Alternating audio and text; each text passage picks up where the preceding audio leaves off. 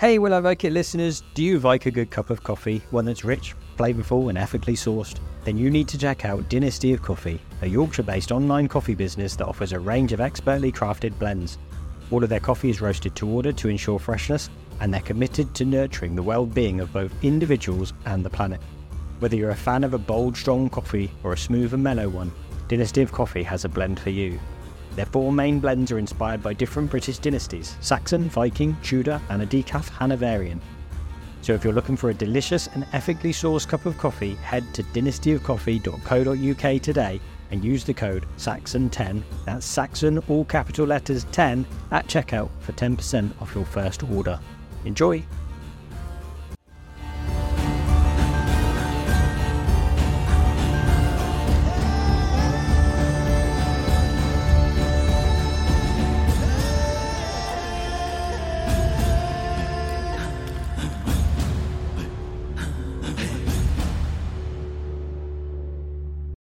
So welcome back to Will I Like It? I'm with my guest today, Ian Thackeray. Hello. Who is a blacksmith. Yes. So how did you get started in the blacksmith trade? The quick answer is I was unemployed and needed a job. That's a good answer. Yeah. And it literally was that. It was 2008, the last big recession. Yeah. I'd been made unemployed from my office job and was just flicking through the local paper.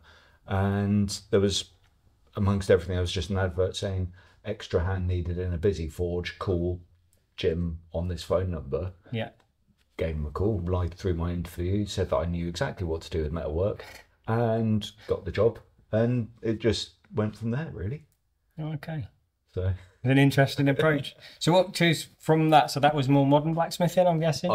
So welding fabrication. Yeah. It evolved into doing historical and archaeological ironwork because history has always been a huge passion of mine.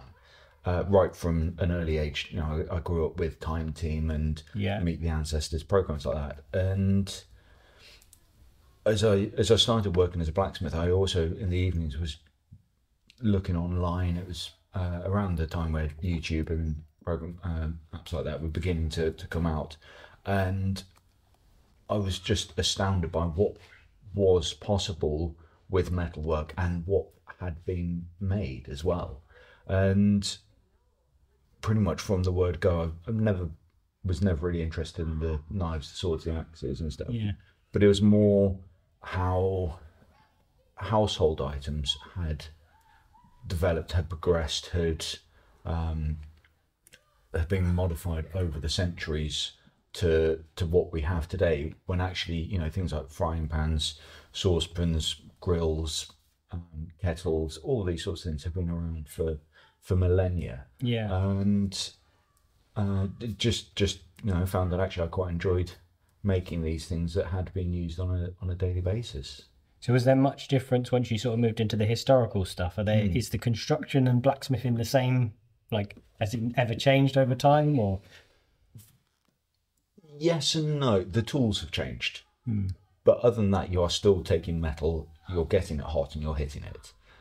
The huge difference is the fact that, to make one of those knives, for instance, you would have had to get the iron ore, get the charcoal, smelted it, refined it into a usable billet, and then forged it into the object you want. Whereas now, I can phone up my local steel yard in Shaftesbury, and the next day, the day after, it's on the doorstep, ready to go. Okay. But we still use hammers, we still use fire, whether it's charcoal, coal, coke, gas. Other than that, it's all pretty much still the same sort of tradition and craft as it was, back 2,000 years ago. Okay. So you've done some interesting projects. I have been checking out your Instagram, I must admit. So I know recently you did the project at Chalk Valley. Yes. Well, I'll let you explain it because you know what you did. So the Chalk Valley project for 2022 was the culmination for me of 10 years worth of research, and it was recreating the earliest known iron artifacts, which were beads forged from meteorites. And so I found a meteorite called Gebel Kamil, which I didn't literally find it, but I was able to get a piece of meteorite called Gebel Kamil, which landed in Egypt around 5,000 years ago. And with my friend Will Sherman, he and I forged this meteorite, this lump of rock, space rock, into these beads using ancient Egyptian, so 5,000-year-old Egyptian technologies as well, because we could do it with a hammer and an anvil in about 20 minutes, but standing there with blowpipes and with stone hammers, stone anvils, kneeling down on the ground all day long with COVID as well post-COVID then, sure. It just made it far more of a challenge. It was a lot more rewarding when we were able to complete it. Yeah. So that's obviously like a lifelong dream that you got to do that project. Are there any others that you can think of? Like, I think what I enjoy doing with the archaeological work is recreating items that people just don't believe existed. So, for instance, Dorchester Museum have got a ship's anchor as we would see it, as we would recognise it today, but it was made in the Iron Age. Right. And is a lot bigger than what people assume Iron Age blacksmiths were capable of. I mean, it's one of these ones. I know you've had Tom on this show as well. Yeah. He and I have always said, and actually all blacksmiths we've always agreed that the trouble is, the further back in history you go, the more people think, oh, they were just little simpletons, didn't really know what they were doing. And so creating these objects that make people look at it and go, oh, and just amaze them that this was made without the modern tools and equipment that we know and love today. Yeah. So I think I've got a laundry list of stuff I need to do, from this ship's anchor through to some of the cookware that was carried around by Henry VIII's army, where they would just roast entire oxen on this giant spit, things like that. Yeah. I'd love to get around to making. I had a question I was going to ask you later, but it kind of ties in, so we'll do it now. Is if you had an unlimited budget, what is your dream project? We'll come back to that at the end. We can come back to it at the end, yeah. I just thought it kind of tied in with what you were saying there, so I thought it might be a good time to ask. I think, if I'm honest with you, limiting the budget is actually half the fun. Yeah. Because with an unlimited budget, the sky's the limit, the moon's the limit. But it's restricting the budget and saying, I can make this for this amount of money. That's half of the challenge. And it's like with yourself, if I was to give you an unlimited budget, how far would you go?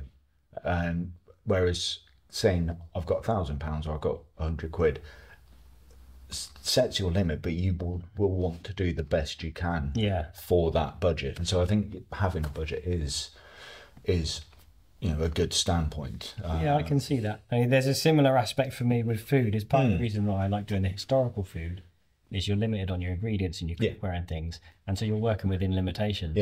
To be honest, even sometimes that's the fun of making vegan food. You need to make stuff that tastes good, but with the limited ingredients. Whereas if you've got all the ingredients in the world, yes, you can make something that tastes good. But can you do it on a limited? But then when you're cooking for people, how many times do you give someone a dish to try? And when you tell them that this is what the Vikings or the Saxons or the medieval or the Roman people ate, how often do they just look at you like you're mad?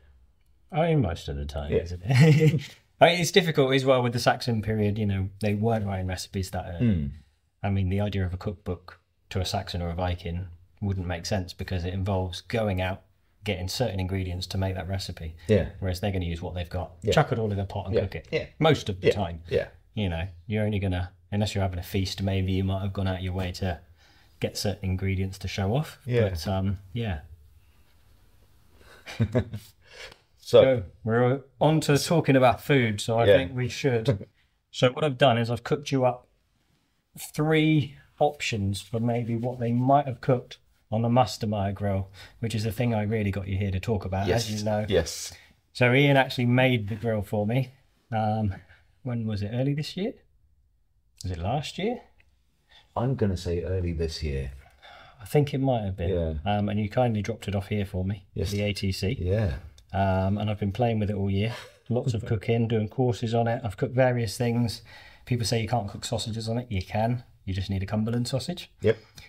So today my options are a salt dough wrapped leg of lamb, which has been stuffed with rosemary and garlic. So it's a little bit lavish. Maybe they wouldn't have wasted the salt and the flour and they could have used clay instead. But the salt really does add to the flavour of the meat. We've got a wild venison and garlic sausage. Funnily enough, actually, the venison came from a place just up the road, Creech Hill. Oh, yeah. They supplied the deer for a course I did in Wales back in beginning of October. Yeah, fantastic. So it's local venison. Yeah.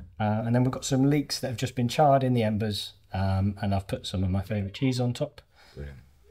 So I will leave some out. Yeah, it sounds absolutely fantastic.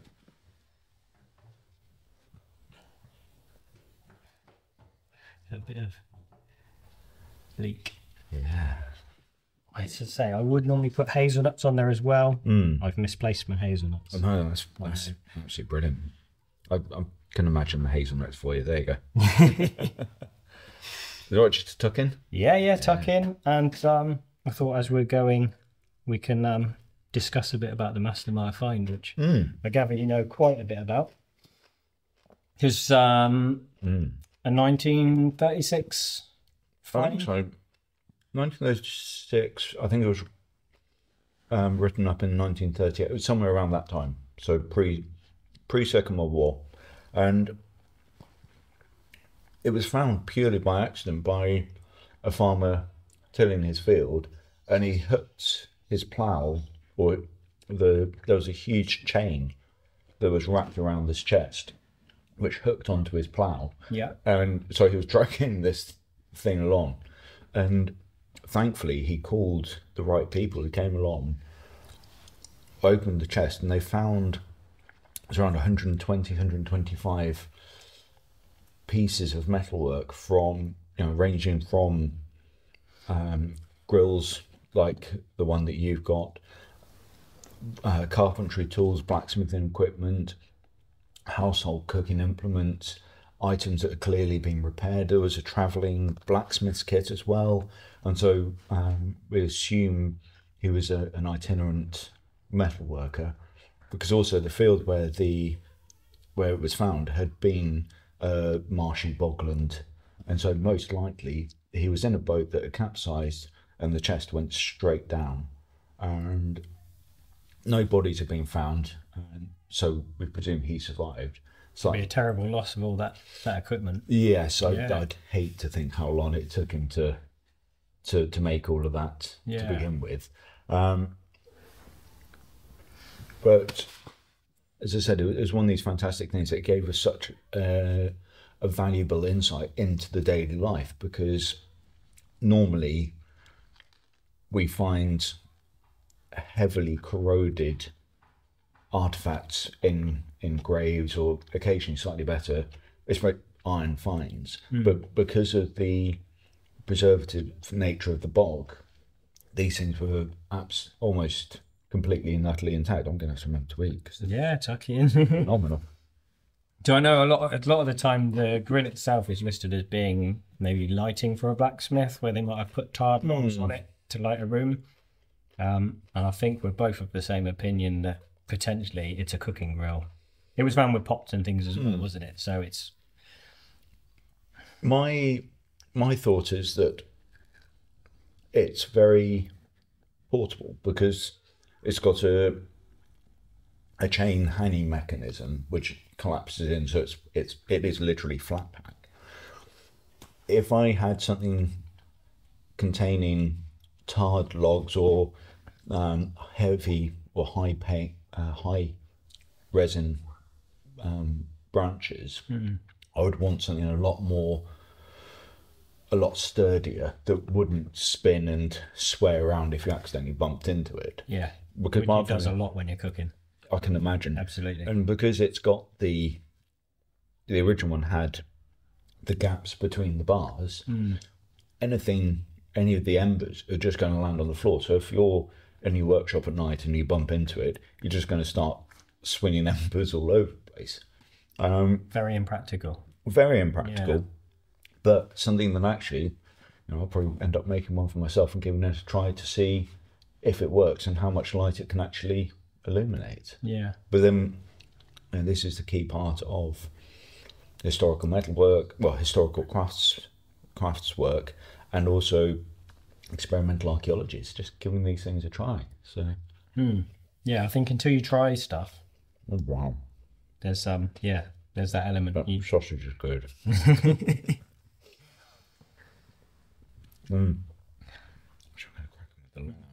have a go. Yeah.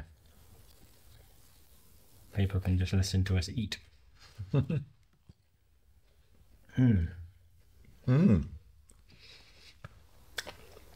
I've never had salt dough cooked lamb before.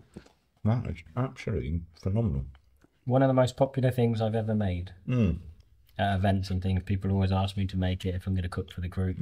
It's always the salt dough lamb. Sometimes I will use like a haunch of venison.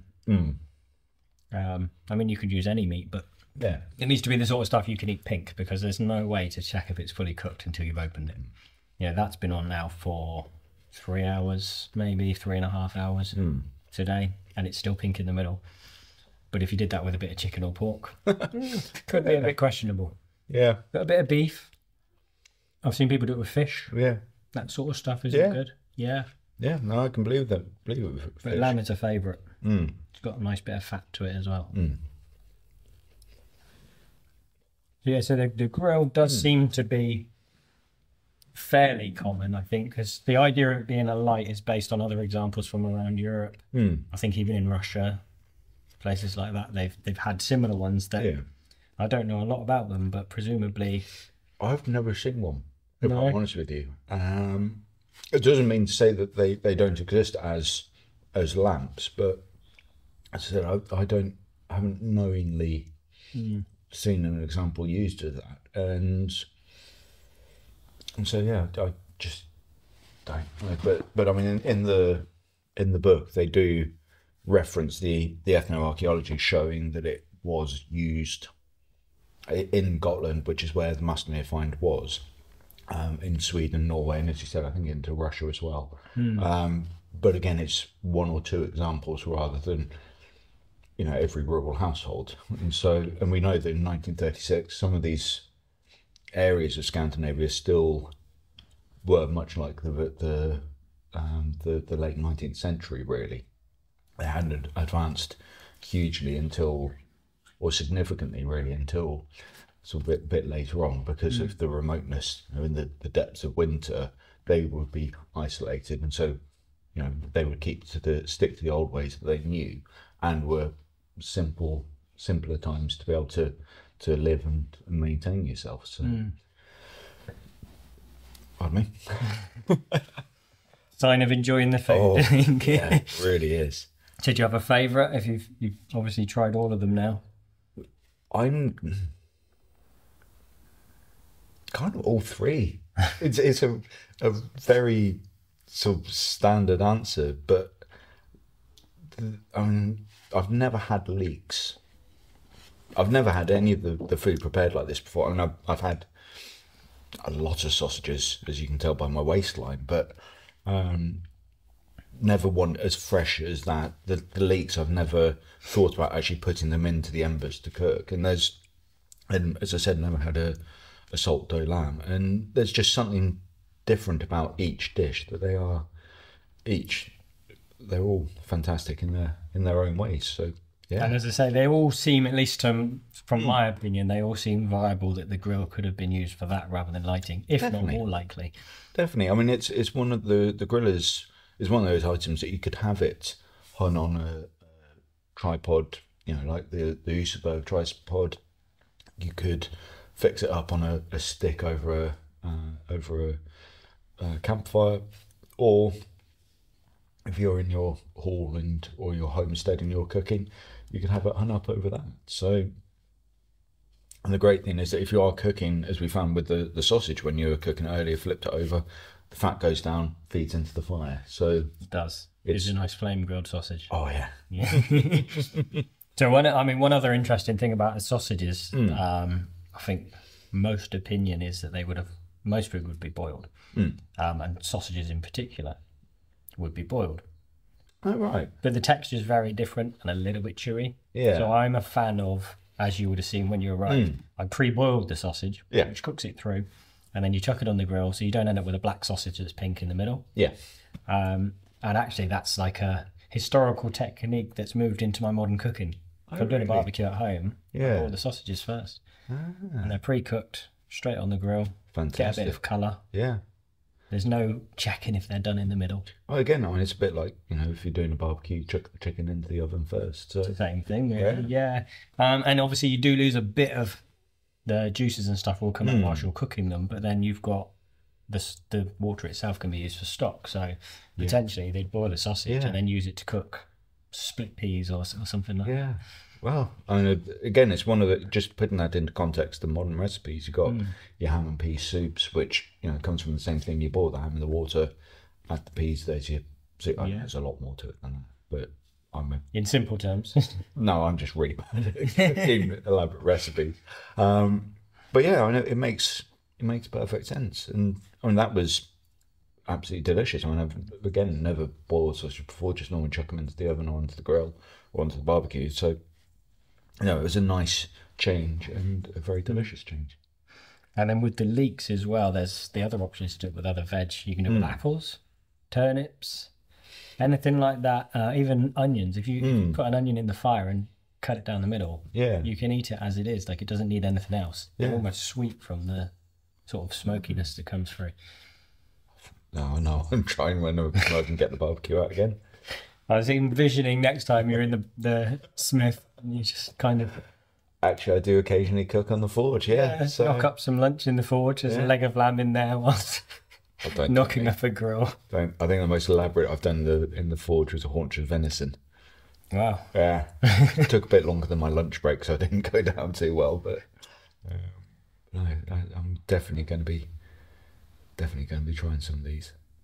Brilliant. Well, I've got a few questions if Yes, you don't mind, go for it. that are just kind of ones I'm asking everybody at the minute. Contemplate with a piece of the lamb. Yeah. So we can go back if you want to the first question, which was unlimited budget, which you've already said not really into the idea, but let's say you were. Is there a project you'd want to work on? Maybe the mastermind itself? In India, they've got the Delhi pillar, and the Delhi pillar it's a column, I think about sort of 2 meters above ground, and it doesn't rust.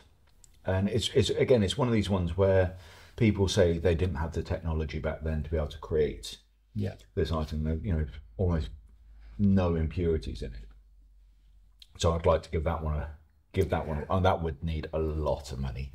But otherwise, it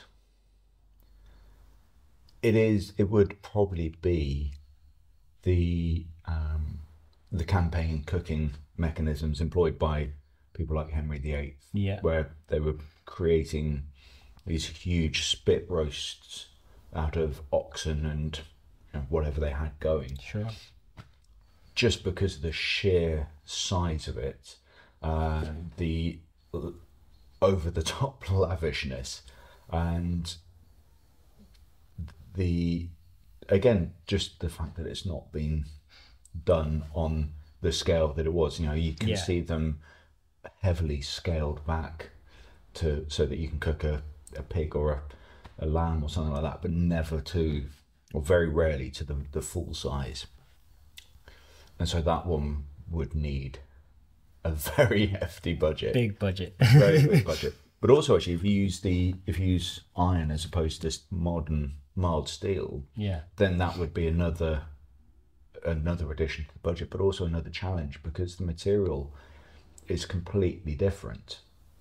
So mild steel, you can pick up a length of it in England, Australia, Russia, China, America, and it's exactly the same. It's got a recipe that all of the steel mills can stick to, and so it's just a very simple. It's amazing that it's that consistent. You'd expect some variation. And there are subtle variations, but I mean, it's within a batch of over 10,000 bars or however many a steel mill produces. There will be slight inconsistency between those 10,000 and the next 10,000. Yeah. Whereas with the iron, the way that they would have created it, you could have an inconsistency over 30 centimeters or a foot. One end of a bar will be completely different to the other. The iron actually had a grain structure like wood, which would mean that it would be, you could work it, you could control it, but at the end of the day, if it wanted to split open, it was going to split open. And produces all of these other challenges to go along with it. And so being able to recreate the artifact with the original material, that's half of the fun of it. And originally the ATC had asked me to make or recreate the Master Mia fight, the entire 120, 125 pieces, which, as far as I'm aware, has only been done once by a group of American blacksmiths. And so it's never been done by one person. And again, there was a long conversation about the materials. Do we use mild steel? Do we use iron? Do we smelt our own iron and make it? And eventually, because it was a heavily budgeted commission, we had to use mild steel just to make it cost efficient. But again, that's one person's work, and so that would be a good fun one to do. I've got a friend up in Cumbria who runs a place called Moorforge Viking Settlement, and he's also a blacksmith. And I'm fairly certain he said recently that it's on his to-do list, sort of next year, is to just work his way slowly through and recreate the whole collection. Well, that was good to see. Yeah. So another question for you, back to the food again, is whether you think you could have survived on a Viking Age diet. I did, for 3 months. You did? I did. You didn't know that one, did you? I didn't know that one. No. So every year I take part in an event called the Chalk Valley History Festival, which is where I did the meteorite beats. Yeah. And a few years ago, we were doing, myself and with the Ancient Technology Centre, we're doing a Saxon encampment. And so for 3 months prior to that, I lived on a Viking / Saxon diet, because a lot of the time in films and TV you see Vikings and Saxons of a very specific, stereotypical image, rippling six packs and everything else to go with it. And the job I had on at the time was actually the Master Mia tool chest, which was the 3 months prior to the festival. Yeah. And so I knew I would be doing blacksmithing the same way that they had been doing it when back in the Viking era. I wasn't going to be using power tools, wasn't going to be using modern equipment. So I thought I'd be doing the same activities. If I was eating the same diet, I could then go to the festival saying, this is the physique, this is how they would have looked, none of this rippling six-pack nonsense or any of that. That's quite a level of dedication. It was, and it was the food was wonderful. And I was adamant from the start it was just going to end up becoming very monotonous and just quite plain and boring. But the more I looked into it, the more I found. So, for instance, porridge for breakfast, and then suddenly it was berries were coming out on the hedgerows, and so I was picking them, chucking them in with it. Some nuts as well, a little bit of honey. Lunch was normally some sort of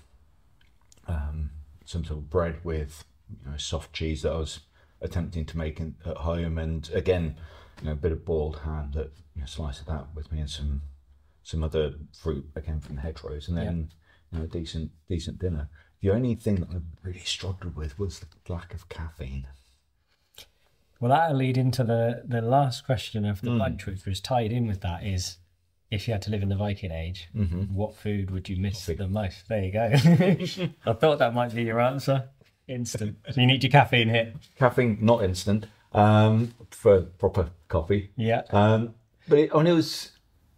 The reason I like coffee is the taste. I don't drink it for energy or anything like that. And what I found when I was doing this diet was that because I cut out the coffee, caffeine entirely, tea, I cut out processed sugars, in fact, all sugar except for honey, and the natural sugars from fruits.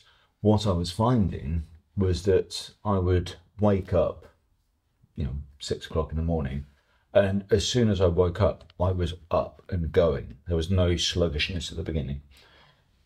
And I would just keep going at an energy level all day long. And then I'd finish work, get in my truck to go home, and my body would just go, "Oh, you stopped," and stop. And so, I occasionally had to have a quick snooze in my truck to be able to get home, because I'm assuming that my body was processing energy very differently, far more efficiently. Sure. And so, it was an interesting experiment. I mean, I'm not averse to doing it again. As I said, the food was very enjoyable. And now, we've got your fantastic cookbooks. We've got meals like this that I can chuck in with it. Yeah. And so, I'll probably end up doing it again. But coffee was the one thing I missed. I think a lot of it was also because at the time I was pompous enough that I hand ground my coffee rather than just getting instant or pre-ground, and so there was that entire process. You're going to say like a morning ritual? Yes, exactly. Yeah, had just gone, and so it's a bit like when you see an ex-smoker who still sits there with the biro stuck between their fingers. It was that same sort of thing. I was just would struggle a bit with the lack of, well, as you said, lack of ritual more than having a caffeine crash itself. So thank you so much for coming on. No, you're more than welcome. I won't keep you for any longer. I know you're a busy man. So do you want to just let people know where they can find you online? Yes, I am on Instagram as Village Blacksmith. I need to just sort of remind myself of these things occasionally. So Village Blacksmith on Instagram, and then on Facebook it's just Ian Thackeray Blacksmith, and my website is villagesmith.co.uk. Brilliant. I'll pop a link in the description as well. Make sure that everyone can find the right stuff. So thank you again. No, you're more than welcome, and thank you very much indeed for the fantastic food. I definitely did like it. If you enjoyed the show and want to hear more, remember to like and subscribe and give the show a rating.